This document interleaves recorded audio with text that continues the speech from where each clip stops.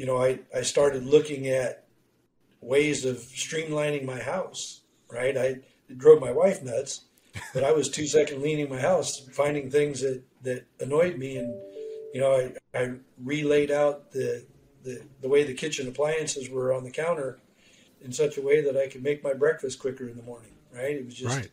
It's all about processes. And that led me to my passion of, tact time planning. I really feel like that's going to be the next wave of the industry, that when people really, really figure out and really put the effort into making it successful, instead of just saying it just won't work or giving up, I think that's where we're going to really see some change in this industry. Welcome to the EBFC Show, the easier, better for construction podcast. I'm your host, Felipe Engineer Manriquez. This show is all about the business of construction. Today's episode is sponsored by Bosch Refine My Site is a cloud-based construction collaboration platform that applies lean principles to enable your entire team to plan, communicate, and execute in real time. It's the digital tool that works in tandem with your last planner system process and puts it all together in one simple, collaborative ecosystem. This easy-to-use platform is available in English, German, Spanish, Portuguese, and French, and can be used on desktops, tablets, and mobile devices.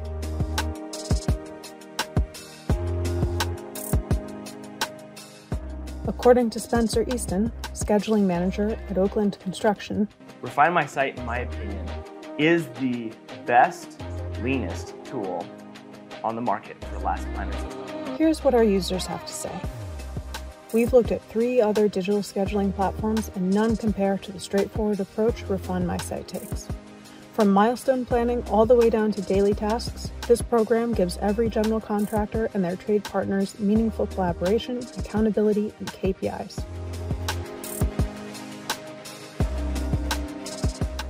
Register today to try Refine My Site for free for 60 days. Today's episode is sponsored by Construction Accelerator. The design and construction industries come up with and build great things, but we also build and waste in how we do those things, in our interactions, in our contracts, in our logistics.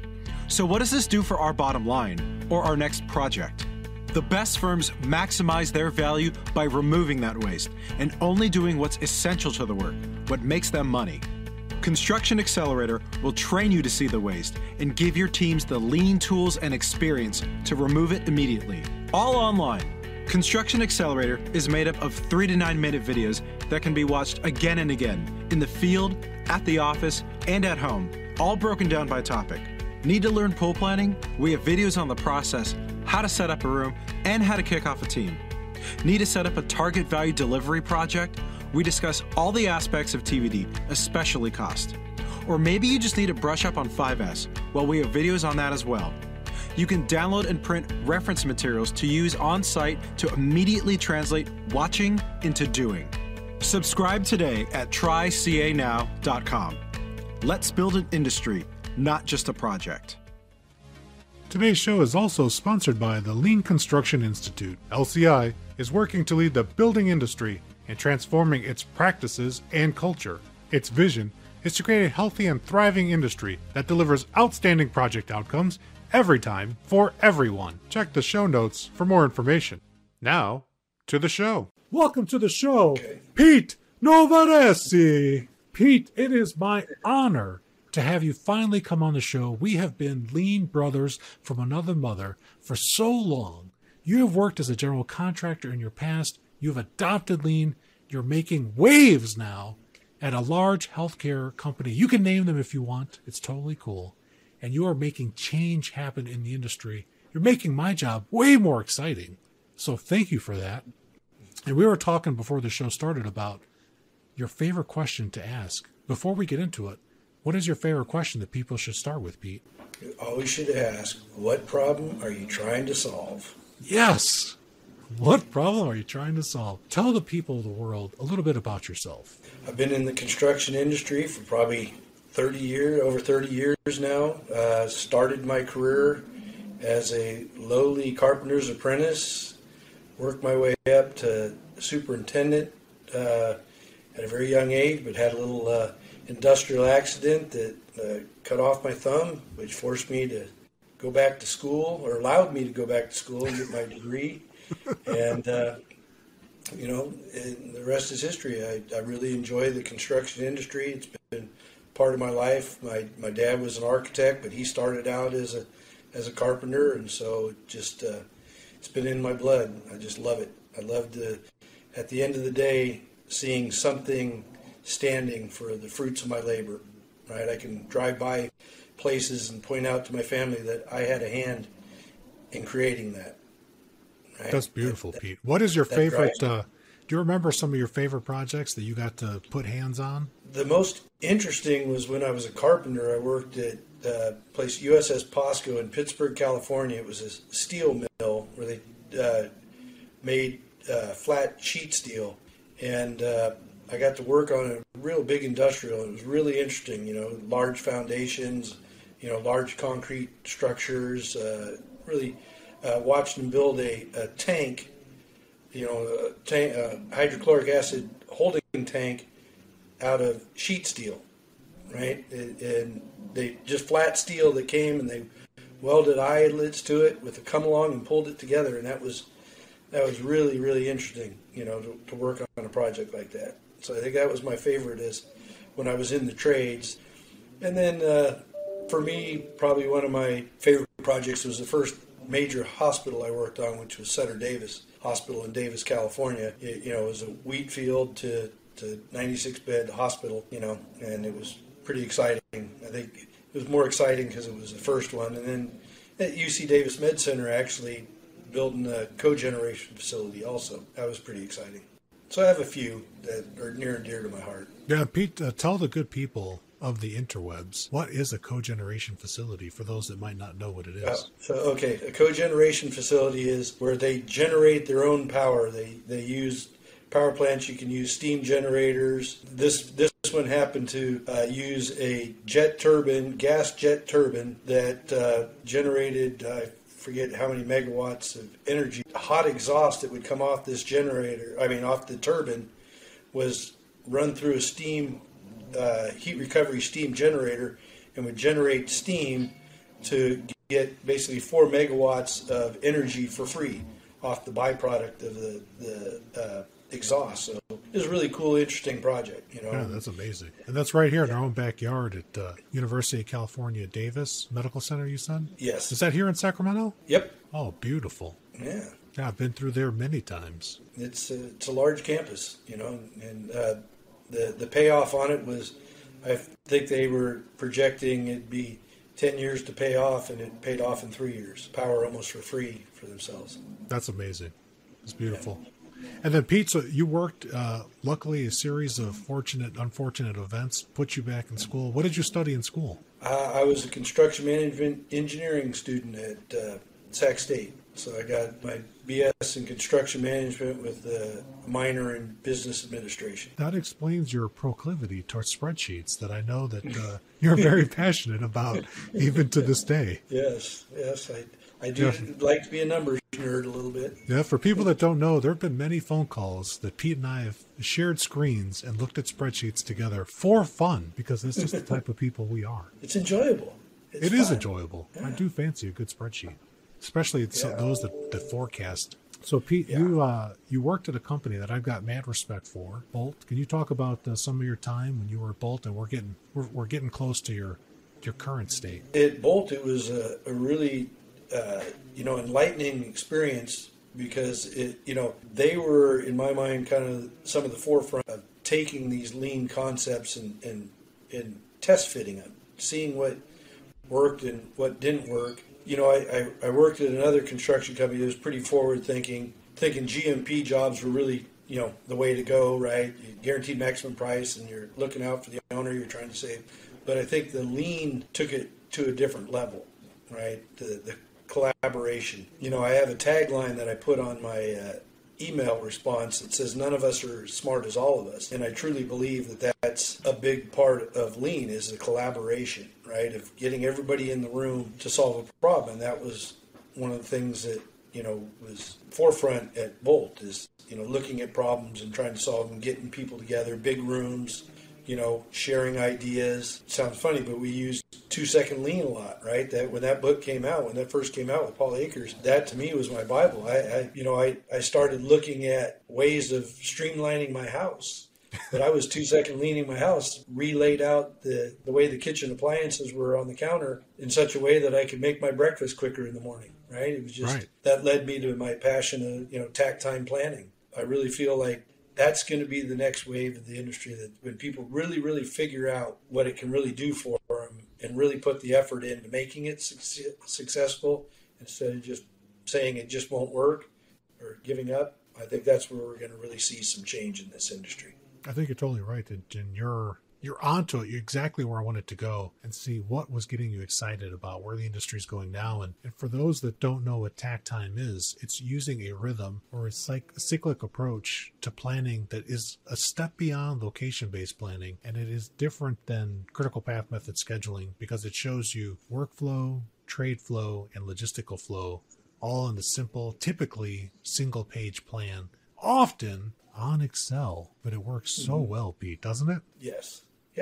Can you talk about a project that you used tact time with or been involved in? Sutter Hospital in Midtown Sacramento, Sutter Women's and Children's. We had a superintendent on there that kind of became, I'd say, he a tact time zealot. We had an exterior skin that he created a tact time for.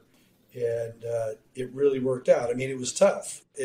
I think the hardest part about tact time is people realizing that if you're committing to getting something done in a day, so that at your tact time is usually set at a 5-day tact before you move out of that area into your next, the areas you create, is that if they're not getting done with what they need to get done, the square footage, say, of drywall hung that day, they need to stay longer and get it done. Because you might be paying a little overtime to have the craft stay there longer, but you're still shortening the overall duration of the schedule, which in my career, I always had a hard time with extended general conditions for, putting extended general condition claims to owners because they really don't get any benefit from it, right? Right. They're paying us money to sit around on our thumbs. So I always approach delays with how do I work specific overtime to get us back on schedule so that they're spending money that is actually worth something to them, right? Meaning they still get to hold the end date instead of paying us to sit on our thumbs and still not be able to generate revenue, right? And so that's kind of how I really look at tact time. Is tact time holds you, done right, holds you to commitments and holds that duration and holds the schedule. I think right? that's an exciting thing let's pause on that for a second, Pete, because, ladies and gentlemen, Pete Novaresi is a recovering general contractor. He doesn't work as a general contractor anymore. But even as a general contractor, his philosophy was that we should only do things that are valuable for the client. And I think that's a departure from a lot of people in our industry, Pete, that we know make a good living by putting work in place, but it doesn't always serve the client. And I think where do you think that you can pinpoint, if you could, that idea of serving the client? Where'd that come from? Where'd you learn that? I think I looked at it from my perspective is when I had people do things for me or paid people to do things, I wanted them to look out for me, right? I wanted them, it comes from my upbringing. My parents were the same way. They worked hard and they made sure that whatever they did to the best of their ability and always tried to look out for their customer, right? My dad was an architect and he was constantly, making sure that what he was designing, his carpenter background really helped him to make sure that he was designing a set of plans that could be buildable. I just think it was upbringing and just how I was raised. I think that's a beautiful idea, Pete. And it's worth saying a second time, like, let's do things in construction that let's look out for each other and let's include the client in who we're looking out for and let's do things that are valuable. Nobody wants to have their time wasted. So let's be more intentional. I love that, Pete. That's awesome. Yeah. Kudos to your family upbringing, your situation. I love that. I love that so much, Pete. If I had sound effects, I'd hit a cash register or something right now. But I'm a sound effect free right now. They took away my soundboard temporarily. I've been a bad Felipe. But so I think that's good. And then that tact project, you said it was Sutter Health Women and Children's. Is that what the name of it? Yeah. I actually read Yeah. about that in a And case study that was published on the International Group for Lean Construction. And from memory, I think they said that they tried the TAC plan, something like 11 different attempts on the exterior until it finally clicked in, and then it worked. yeah, and the interiors was a little more difficult because the status of the building and the plans and how they came out and the plans weren't for an OSHPD project, they weren't up to the quality that you need, and so the tack time really relies on having clear space in front of you, a clear unencumbered space with no constraints, and there was just too many constraints on this project. This project was taken over from both the architect and the contractor were replaced on this, so there was a new architect and a new contractor, us being the new contractor, come in, and it made it very difficult because we inherited a set of plans that weren't what you'd really want for attack time. But I'd have to give the superintendent kudos, as he gave it a hell of a try, right? Yeah, what was his name? And some Dan Murphy. Dan Murphy. Shout out to Dan Murphy, just taking that TAC plan by the horns. And I think I remember from the paper, I read this paper, it was actually recommended to me by Thais, who teaches I think she teaches in construction engineering down in San Diego. And she sent me the paper. She's like, you should read this paper and understand what they're doing with TACT. And I got the paper, and I think from memory, Pete, and you can tell me, the schedule on the exterior before TACT showed something like a 1+ year duration. And then once, even with all the attempts, I think the exterior schedule wrapped up in less than 3 months. Yeah, once we got the TAC down, I don't know the exact duration, but it went a lot quicker because we started panelizing things and prefabbing, And again, I think that it would have been a huge success if we were able to design it in. I mean, I was just having a conversation today with one of my coworkers. We tend to not think about safety and quality, right? Those are afterthoughts, or they get brought up during the construction kickoff. But safety and quality really should be part of the design. I mean, I know when I was at Bolt, we looked at when we were designing the Cathedral Hill Hospital in San Francisco, which I think now is called Van Ness and Geary or whatever. That's right. CPMC, is let's try to model in areas where we could have tie-off points for our trades as they're installing their work, so they're not having to worry about whether they're tying off or connecting their lanyard to a all thread rod that maybe isn't designed for it, right? That we have these things. Didn't necessarily work out like we wanted, but it's thinking about those things in design so that when you get into construction, it's just execution, right? That's where, the lean theme of go slow to go fast is thinking about those things up front. Right. I think a lot of people might not know that phrase. Pete, can you expand on that go slow to go fast a little bit? I think you're the first one to bring it up on my show. Go slow to go fast just means that really think and plan before you act. It's part of it. It goes hand in hand with what problem you're trying to solve, right?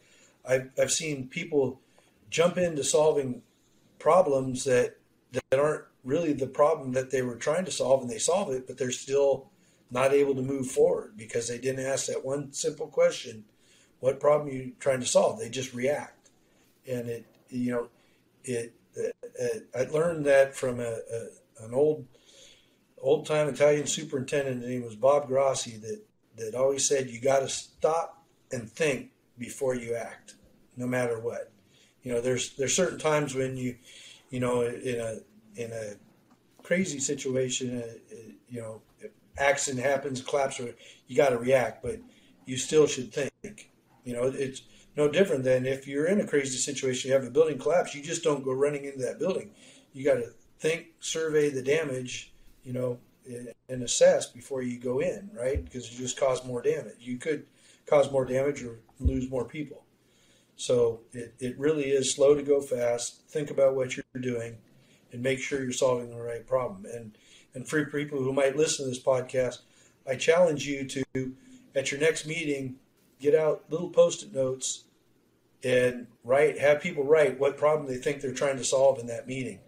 And I guarantee you, if you have 10 people in that meeting, you're probably going to get at least 7 different renditions of an answer of what problem they're trying to solve. And it helps you to solidify and say, okay, now we need to get together and all agree what problem we're trying to solve, so we're all rowing in the same direction. And I think Bob was a man ahead of his time, because that is even what we know now in cutting edge science on fast and slow thinking, and just pausing yourself because your brain tries to shortcut, conserve calories, and we have to like really force it to do what it's programmed to do, get super creative. And problem solving for some people is like a sport, and it's exciting. It's fun to have problems to solve, isn't it? Well, you get the people that are firefighters. I mean, I think that's maybe one of the things that has led me to this is that at Bolt, I tended to be a firefighter, but I also got put in a lot of situations that forced me to be a firefighter. It wasn't like I was looking for it, but it made me realize you got to stop and think before you act, and you got to think about what you're doing. But it doesn't mean that you just have time to just sit back and relax and just let it come to you. You still have to drive the situation, but you have to do it smartly. I just want to acknowledge that I think it's your bulldog snoring in the background. Yes. Should I? No, it's totally cool, man. This is a dog-friendly show. I've said many times before. It's a bulldog, right? Yes. Here, I'll get everybody a little. Yeah. I got 2 of them dead asleep on the floor. There you go. No, you just let them do their thing, man. This is good relaxing time. They can just relax to the sound of Felipe's voice. It's You probably did put them in a deeper sleep than they usually are. There we go. So they'll wake up refreshed and ready for you to take them out and have some adventures in the backyard. But I can say I work for a healthcare organization on the owner's rep side. You can say that. Yeah. Oh, good, because you just said it. Yeah. So, Pete, can you talk now about you transitioned out of being a general contractor, and now you're working on the owner side. Can you talk about what that transition's been like, and and I also want to hear as you're talking about that, and I'll remind you if you forget. Give some advice to general contractors that misunderstand what's important to owners and what's not. Being a recovering general contractor, right, and being on the owner side now, I really see I see people, again, that they only think about what they've done in the past, right? They don't try to look at better ways of doing things, right? And I've had lots of conversation with general contractors now from this side of the fence of saying, like, the same thing that I used to do is, hey, instead of coming at us with this delay claim of extended general conditions, what can we do to speed this up? And for the least amount of money, I said, let's look at, maybe the tile sub, on your bathrooms if they're on the critical path, maybe have them do overtime because your crew is only a crew of 3, as opposed to, instead of accelerating your drywall guys, that's a crew of 23, right? Let's really think about it. Who makes the smartest person to accelerate, right? And then talked about the productivity. We had a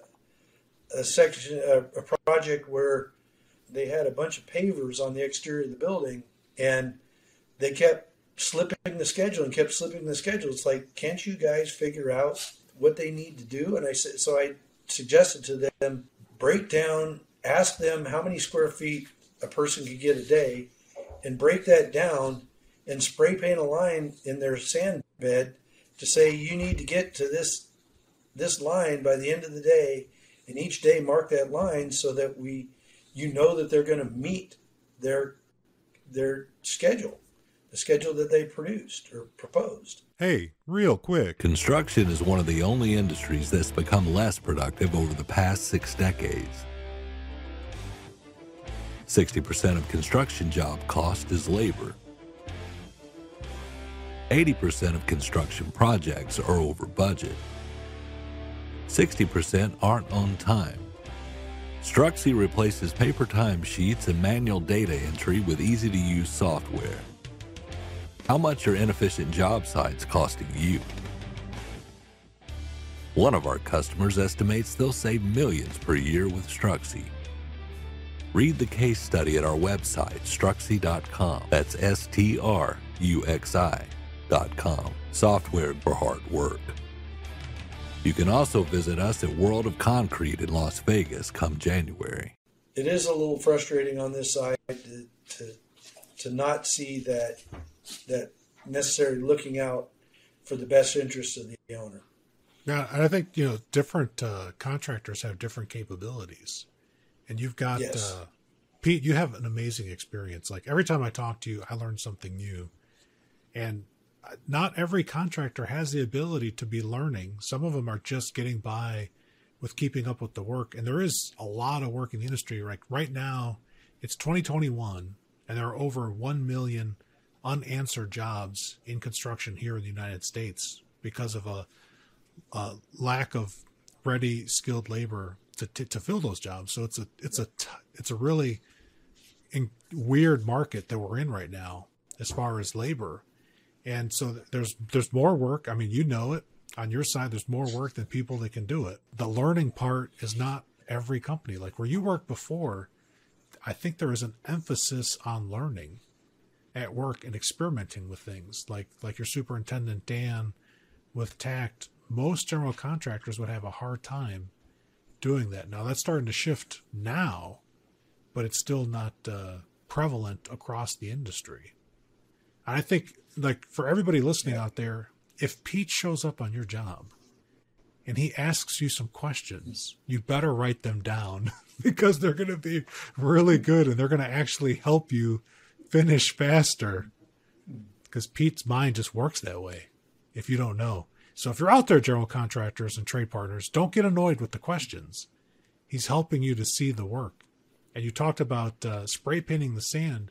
That's using visual controls to help people see what the goals and targets are. I mean, it's just, Yes. it seems like common sense to those of us that study this, day in and day out. But to a lot of people, they don't have that experience yet. What's a good resource? I mean, you mentioned 2-second lean earlier. What do you think is a good resource for general contractors or trade partners to learn more about some of these concepts, Pete? Oh God, there's a whole host of books out there, but LCI puts on a lot of events that people come in and share. I mean, I think LCI is one of the better spots to be because people are willing to share what they've learned, right?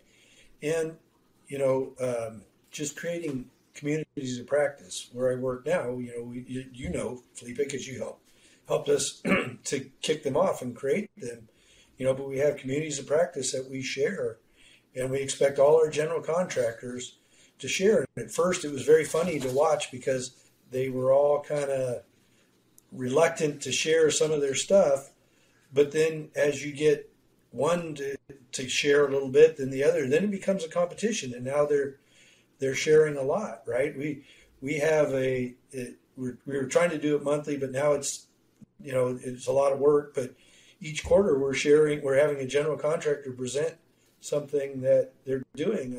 I think next up will be Whiting Turner sharing on lessons learned, and not from what people think of lessons learned per se of here's what we learned on this project, but how to run lessons learned and how to implement the learning. So it's not the lessons learned, it's actually how to do the lessons learned and how to implement it. So it's a different take on it. And I think it's great that they're willing to share what they're doing.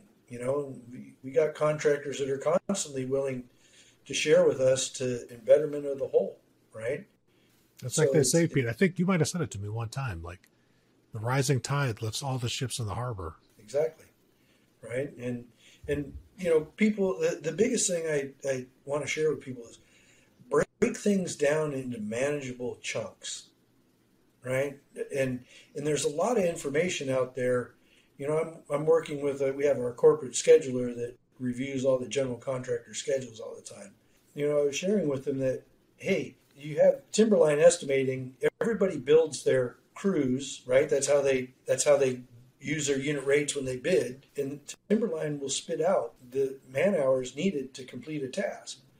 Well, you can take those man hours, and if you're savvy, you can break those man hours into, I'm going to have 5 guys, so 5 guys can do this. You can break your schedule down instead of the old way of a superintendent saying, I think it feels like that many days, and that's what I'm going to put in the schedule, right? Right. But you can really break these schedules down. That's what I was trying to explain about the pavers, is all I was doing is breaking it down to square foot of paving that a person can put in a day, and then how many guys I have or how many craft you have that day.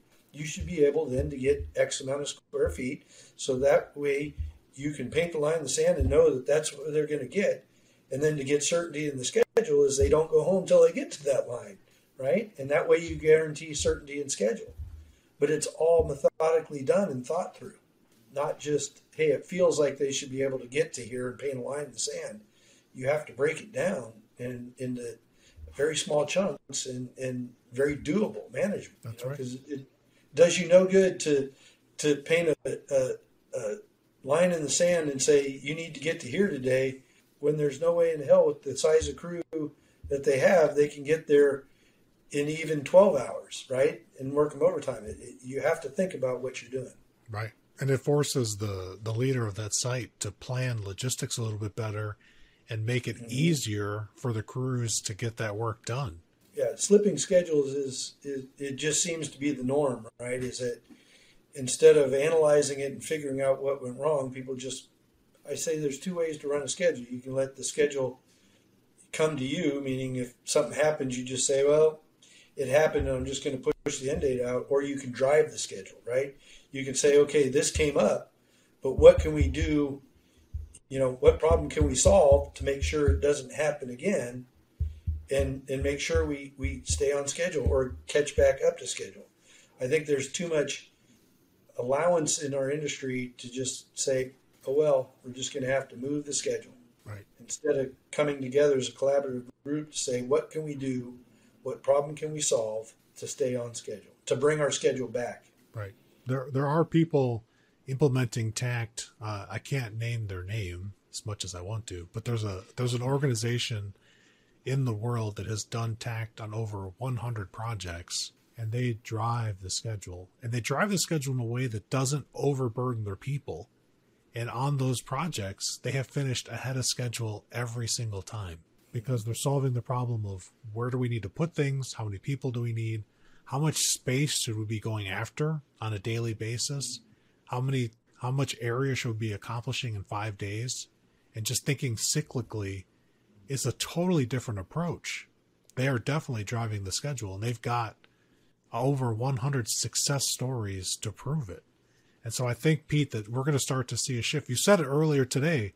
You're most excited to see TACT coming in full swing across the United States, and it's definitely happening. I want to give a positive shout out to my friend Jason Schroeder and Spencer Easton that are working to make TACT more available for everybody. And I'll put a link to their YouTube channel, Lean TACT, for people to get more information about what are Pete and I talking about. You can see it in living color in video form with examples. But Pete, you also mentioned that some people just passively let schedules drive them, and there was research done by LCI, Dodge Data and Analytics, in partnership with University of Minnesota, and they've done this before. And the Construction Industry Institute has done some research before, and they find that about 3 out of 4 projects in large commercial construction, so these are projects greater than $20 million in size, deliver late. And I've seen research on the CII on the mega side, projects that are $1 billion and larger, 98% of those projects fail to deliver on time. What type of, how does that feel to you intuitively with what you've seen in your general contracting days and on your owner side now? Yeah, no, that is right in line with what I would imagine, that there's more projects deliver late than they do early. That's definitely for sure.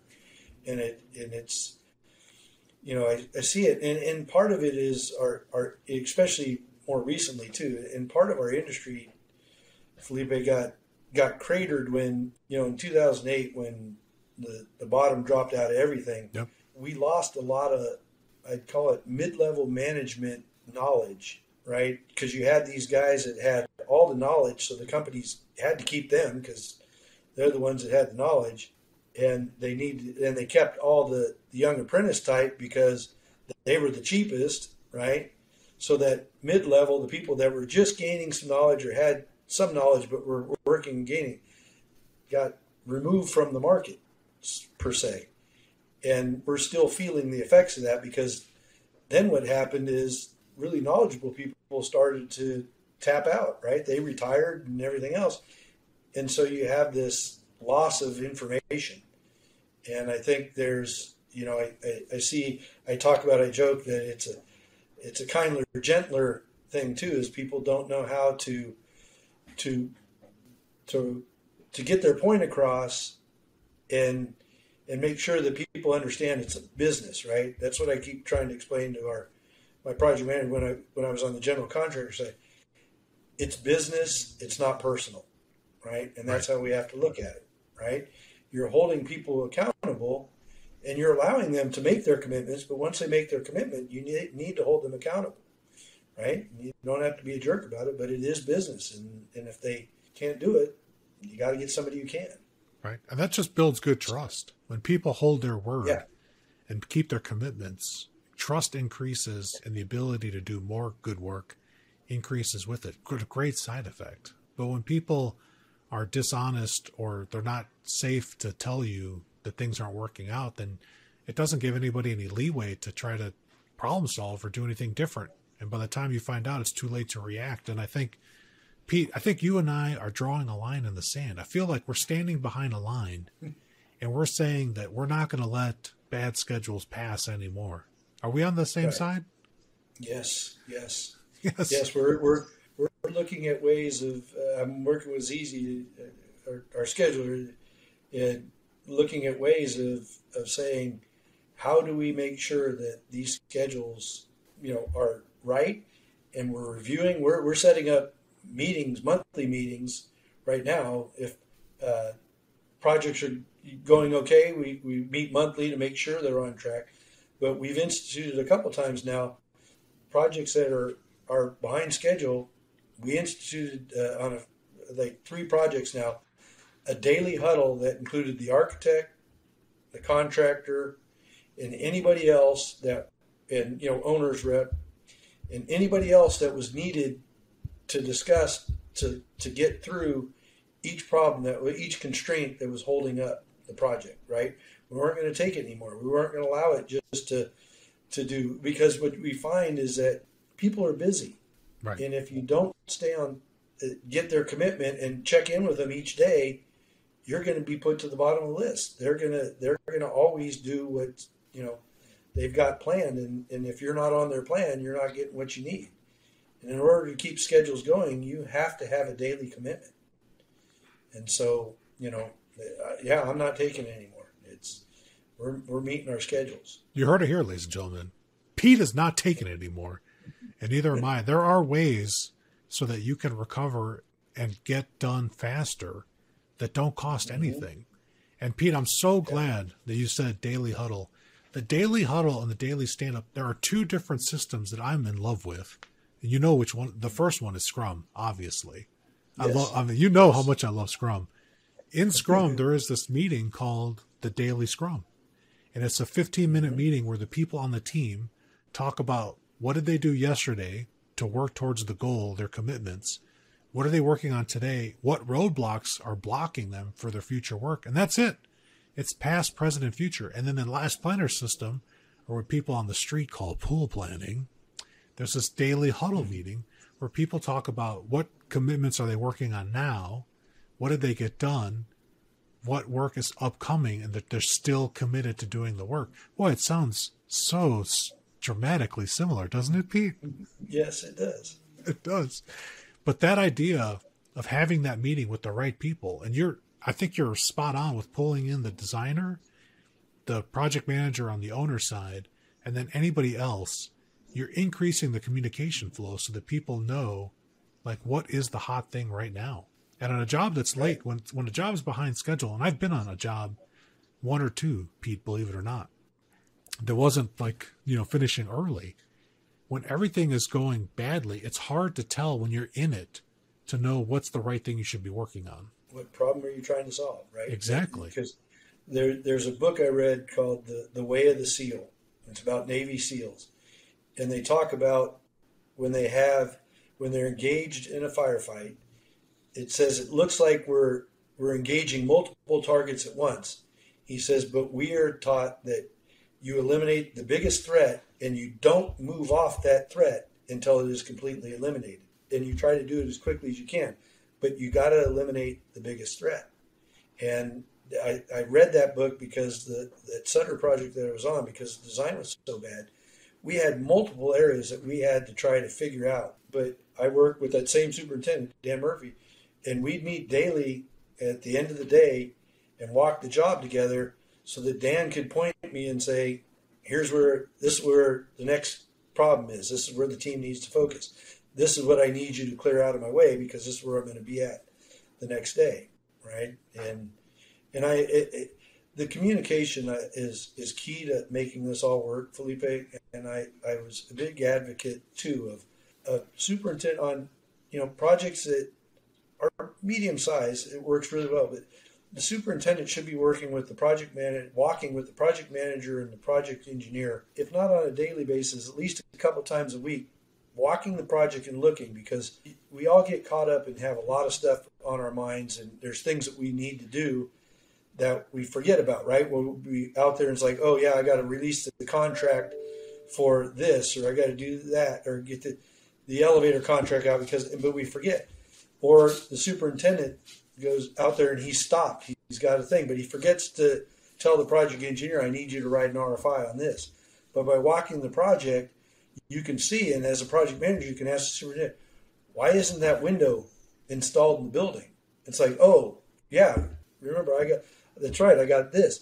It reminds, it opens up that communication amongst each other. I did, in my career, because I was a carpenter, I think I enjoy walking the job to see the progress, but it really helped me to make that communication solid with the superintendent so that we were both on the same page and rowing in the same direction. That's beautiful. So daily huddles, those things are key. Daily walks are key, to being successful. Communication, right?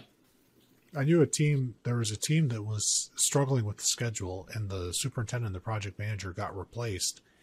And I got to see like the before and after. And one of the things that I saw on the after, on the cleanup crew, was daily walking the site. Every single day, the superintendent and the project manager would walk the site, and the project got better. It actually sped up, just like you said, because we do get busy and we get pulled in all kinds of different directions. But when you can go experiencing the stuff together, it makes it more like sensory and real and pressing. And it's easier to prioritize when you can see the needs in real time. And you can see their vision of where they need to go, of what they want to do. And you can have discussions about the vision. It's like, look, there's no way in hell I'm going to be able to get, this OSHPD change order. Is there a way you can work on this over here in this section? Because you're going to have to figure out a way, and you can have those conversations, right? But if you're not walking and spending time with them, you'll never know. If I'm down on one end of the trailer trying to solve problems, trying to get this change order approved through OSHPD, and he's thinking it's going to be approved, and he doesn't know where I'm at with it, and he's planning, the superintendent's planning going that way, it's just going to fall apart. You have to be committed to one another. And Pete, I think that's awesome. And for people that don't build hospitals in California, can you tell people what OSHPD is in just like general terms? OSHPD is the governing entity that oversees all acute healthcare construction. And so they're their own entity that does. So on a normal project, you have the city inspector comes out and does that. Well, OSHPD has their own inspectors, and they're very prescriptive of what they want, how they want to build. And there's two ways to build OSHPD projects. You make it look like the picture, or you make the picture look like it. And it's a lot more expensive to make the picture look like it, meaning they have to review. On a normal project, you write an RFI, the architect answers it, you go and institute it, you put it in place. On an OSHPD project, you write an RFI, the designer answers it, then you submit it to OSHPD for them to concur that the answer is okay, and they have 30 days they can take to review this to concur that it's okay. And so you can see how, if they took the full 30 days, how that could really impact the schedule. And so it's a challenge. So you have to be really, really on top of things and make sure you have a clean set of drawings that are very descriptive, that can be inspected, and have all the information that you need. And I think too, that's a perfect explanation. And OSHPD inspectors typically directly work for the client, right? So that way there's no, what do they call that, conflict of interest. Yeah, there's no conflict of interest. But they don't work for the general contractor, but they work for the owner, which still seems to be a conflict of interest, but they are beholden to OSHPD. OSHPD directs and controls their life, meaning they have their OSHPD certificate that says I can be an inspector, but OSHPD has to approve them for your project. So yeah,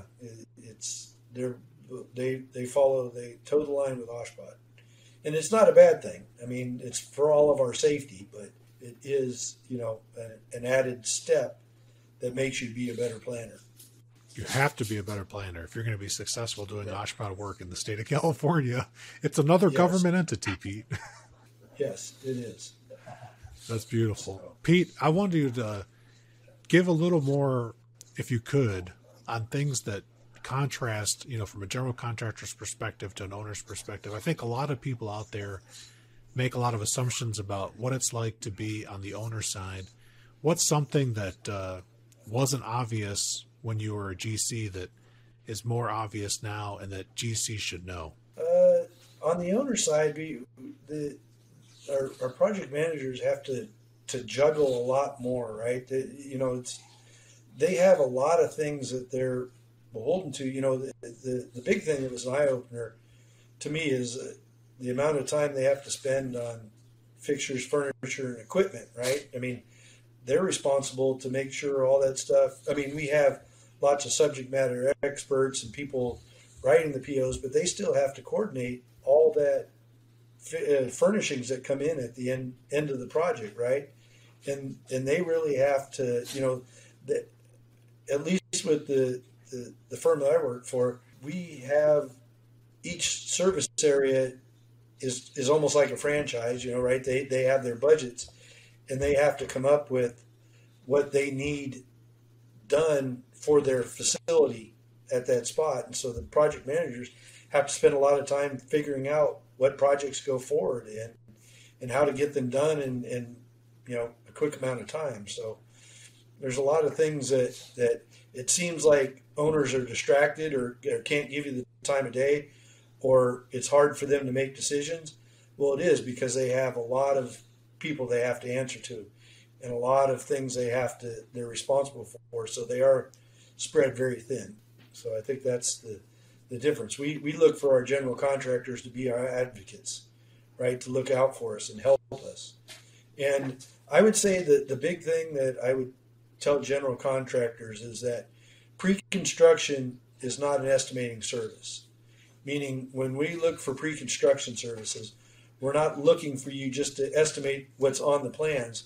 We're looking for you in pre-construction to say, hey, by the way, your plans are missing a few things. You should think about, did you really mean to leave off the nurse call system? Right? It's like, oh, no. No, we didn't. But thank you for pointing that out. But I think a lot of general contractors look at pre-construction as just an opportunity to provide estimates. And that's really not what an owner is looking for. An owner is looking for you to make suggestions, to look out for our best interest, to say that, hey, by the way, you realize that you're designing this building and you don't have any shutoff valves on this $400,000 or 400,000 square foot building.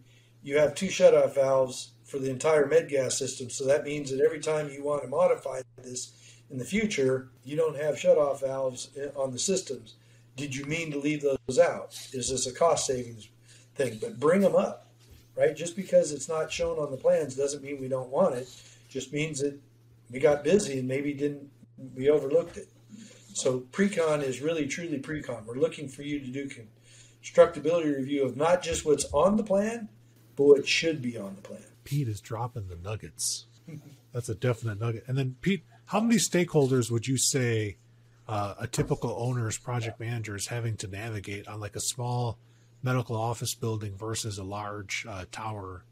Is there a significant number increase in the stakeholders? And like throw some numbers of people that they're trying to manage. Yeah, the owner's PM, just to get a nice sense, because I think a lot of people, we see the single owner's rep, and they represent everything for that client to us, and we don't know that behind them there's a whole bunch of people that they're bolted to. Like you said, like how many people on a medical office building does a PM have to navigate? Yeah, for the owner side, even though the medical office building is usually non-OSHPA, we still have IORs that are responsible for that. So they got to interface with IORs.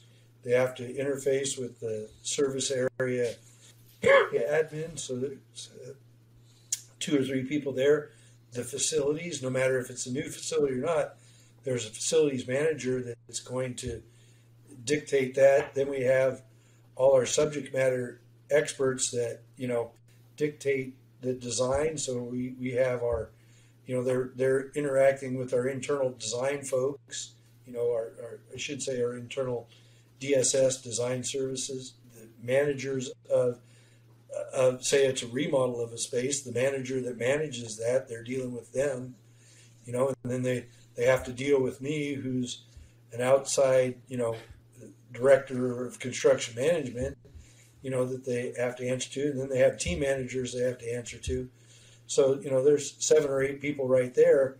And then you have environmental health and safety that they got to deal with. So I'd say they could be anywhere from 10 to 20 people that they're having to interface depending on the size of the project. And that's on a smaller... Oh, IT. Sorry. Forgot about IT. Oh, yeah. And IT, like everything happens today with a lot of technology. So we're talking about a couple dozen people on the small side, and then a large hospital. Does the number get into like the hundreds of people? It could, yeah. Because you're still interfacing with a bunch of different departments, right? You have to, and there's levels of it but you still have to take into account all these people's input, and you have to make sure they're happy, and you've designed it properly to meet their needs, right? On all our buildings, we have our own MEP people that dictate what our MEP systems are going to be and how they're going to act. And we have our quality people and our safety people and our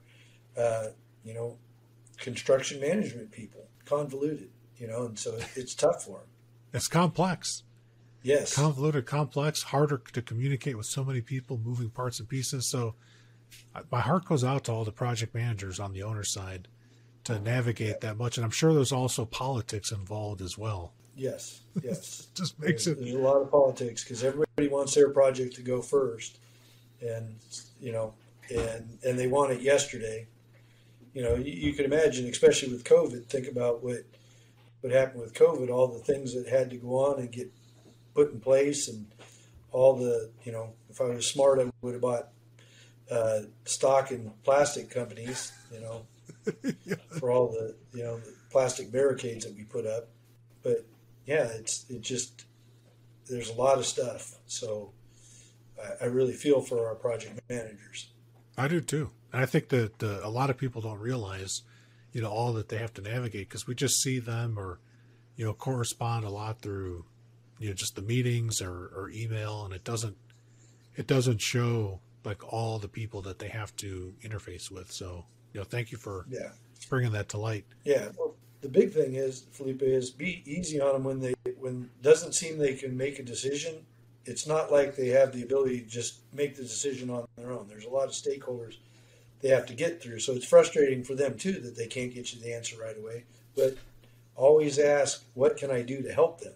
Right? Is there things because it's always about info, right? The person that they're going to have to go to, that person's going to want info on, well, how much is this going to cost me? Or how can I speed up the schedule, right? So give them info up front. don't wait for them to ask. Say, by the way, the cost is going to be this, and we can do it in this amount of time. Try to be proactive to help the owner. Right. I love that. And then, Pete, I just want to ask you last question on, looking out into the future. You're very lean minded, where you're focused on value for the client.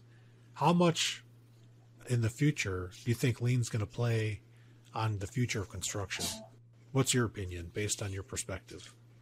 I think it's the only way to go now, because it's the amount of communication that we do, the amount of litigation that's out there, it forces us to have to communicate more and more. And lean's trying to get rid of it, but really the thing with lean is that the problem that I think lean's trying to solve is, how do I take what our contracts and laws say and make it so it's easier to do, right? And look at new ways of doing it. So I think lean is the only way. And it's all about the collaboration.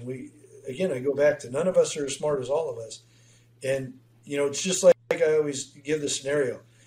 If you have a stud running back in the NFL and you have a center, a quarterback, and the running back, it's going to be very hard for him to gain a yard without his linemen and all the other peripheral people helping him to be successful. You can't be successful on your own. And I think that's what lean. And I think the biggest aspect of lean that we have to establish is trust, because I think all the other tenets of lean are established through trust, right? Without trust, you can't have collaboration. If you don't trust somebody, you're sure in the hell not going to collaborate with them, right? Right. And if you can't collaborate with people, you're not going to innovate. And so it just snowballs. So I think if we could, I always tell people, read the book, The Speed of Trust. If you can create that kind of atmosphere, the sky's the limit on a construction project. That's one of my favorite books, Pete. I'm glad you mentioned that. And so I think we got the show title is going to be Lean is the Way to Go, or Trust. Trust me, lean is the way to go. Pete Novaresi, Thank you so much for coming on to the show and sharing your thoughts and your excitement around tack time and trust. Those are two big things, and I love that we're solving a problem every day. No, it's been a pleasure, Felipe. It's always great talking to you. And just remember, what problem are we trying to solve? Very special thanks to my guest. I'm Felipe Engineer Manriquez. The EBFC show is created by Felipe and produced by a passion to build easier and better. Thanks for listening. Stay safe, everybody. Let's go build.